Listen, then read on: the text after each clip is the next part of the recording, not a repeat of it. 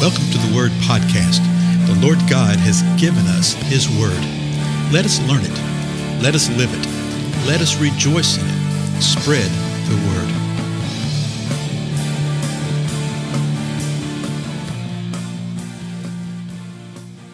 Blessings, everybody. This is Dale. Thank you so much for joining with me today on the Word Podcast.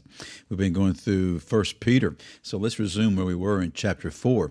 Remember in the last episode we saw, beginning with verse 12, that he told us not to be surprised at the fiery ordeal which comes about. And he says it comes upon us for your testing.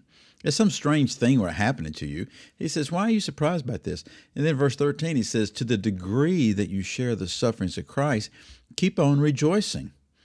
And when you go and examine the word to see what is meant by the sufferings of Christ, you see that he suffered, but he was sinless in the midst of it. He didn't suffer because of things that he did of a sin nature. No. But you keep on rejoicing because you're doing what you're supposed to be doing in the kingdom, even though that may bring suffering. He gives more insight into it in verse 14. So listen to this, 1 Peter 4, verse 14. If you are reviled for the name of Christ, you are blessed, because the Spirit of glory and of God rest upon you. That right there is a great promise. So if you're reviled, if you're spoken against, if you are attacked, okay, whatever it may be, whatever form of suffering or persecution or tribulation or affliction that comes, and that this is happening for the name of Christ, okay, you are blessed. Now, for the name of Christ, that's really interesting. A lot of times we think we're suffering in the name of the Lord. In other words, we're suffering because we believe that you should sing out of hymnals rather than singing off a wall. Okay? Seriously, something as flippant as that, something as insignificant as that. We think that that's suffering. That's not suffering. What he's talking about is for the name of Christ, because of the fact that you are a believer and because Jesus is who he is, that people are attacking and reviling.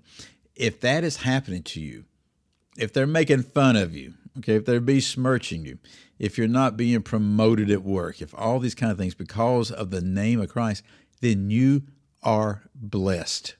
Isn't that a great promise? You are blessed. Why?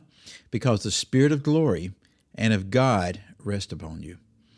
The very Spirit of the Most High God rests on you in the midst of those times. And that's the reason that quite often there's been, well, most of us could testify to this, how there's such a peace that is upon us in the midst of such circumstances. It's because the Spirit of glory is with us. Now, look at the next two verses. It's one sentence right here. I love how Peter does this. 1 Peter 4:15. Make sure, okay, that means that we have a role. We have a responsibility. There's something that we're to do here. Make sure that none of you suffers as a murderer or a thief or evildoer or a troublesome meddler. Whoa. So that's why the reason I can sit there and say that this reviling for the name of Christ isn't the type of thing that so often we associate it with, okay? He say, no, make sure that you don't sin. Make sure that you're not suffering. In other words, if you're a murderer, you've killed somebody and you're suffering, you're incarcerated or you're under punishment, that's not what he's speaking about. He says, make sure that you don't do these things. Make sure that you don't murder. Make sure you're not a thief. Make sure you're not an evildoer or a troublesome meddler. You know, sometimes, quite often in the Scripture, you see these lists of things, and you'll see a list of horrific sins. You see this in Romans chapter 1, I believe, where it's just all these horrible sins, and then it says, and disobedient to parents. In other words, there would be something here that in our mind seems to be not of the level of sin of everything else, but that's not the way it is in the Lord's mind. Here he says murderer, thief, evildoer, troublesome meddler. If you're a meddler, and you're a meddler who seeks to cause trouble, just to inject things in, just to make things and stir the pot, as they say, he says, see to it that you don't do it, and make sure you're not suffering. And then he continues the sentence in verse 16. But if anyone suffers as a Christian, he is not to be ashamed, but is to glorify God in this name. Okay? But it's to glorify God in this name. We are to bring glory to God in everything we do, but especially if we're suffering in the name of Christ. If we're suffering in the name of Christ, we're not to be ashamed. We're to bring glory and to give glory to God and to realize it is for the glory of God. Quite often people have questions about things and wonder about things, particularly related to suffering, related to why things happen, this and that. And sometimes people say, well, you shouldn't ask those questions.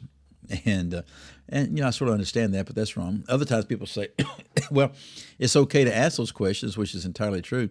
What's really disheartening is when you see somebody and hear somebody say, well, you should be able to ask questions of God and say, whatever you want to, and then come back and give you a litany of questions. Well, don't go down that rabbit hole and don't ask those questions. I mean, I've actually heard that of late, And you go, don't you hear the inconsistency right here? No. That's not what's being spoken of. We are not to be ashamed. The bottom line is everything is to bring glory to God. Remember the example happened in Jesus' life? I can't remember if the guy was blind. I think he was blind, if he was lame. But I believe he was blind. Had been blind about 40 years, right around there, 38 to 42 years. Had been blind that long. And the religious leadership was trying to set Jesus up. And, they asked him, who sinned? Okay, who sinned? Was it this man or was it his parents? Because the understanding and the thought was, well, somebody here has sinned to cause this physical condition, this physical malady in this man's life that he had his entire life, 4 decades, okay? And you remember what Jesus' response to that was? He said, neither this man nor the parents. So he said neither one of them had sinned for this to occur in this man's life for his whole life. But then he tells him why. But that the glory of God might be revealed. Now, we simply just don't understand that. I can understand it to a degree. And I know I can see how the world will come back, and even believers come back and say, well, that's not fair. How dare God allow something to happen like that for 4 decades before anything is done with it? Well, here's the bottom line. Something was done with it. Okay? And the Lord did heal him. But it was in his timing and in the way that would bring the greatest glory to God. And that's what verse 16 is talking about. If anyone suffers as a Christian, he's not to be ashamed, but it's to glorify God in this name, in the name of the Lord. I think it would actually change the way we do a lot of things if we just kept in the forefront of our mind whenever we encounter things. If we just remembered, Lord, what is it that's occurring here and what's happening that will bring you the greatest glory, even in the midst of troublesome things, even in hard things, even in times of when people are reviling us or attacking us or even physically harming us. Lord, what will bring you the greatest glory? Again, I'm Dale. Thank you so much for being with me, and I'll see you again next time.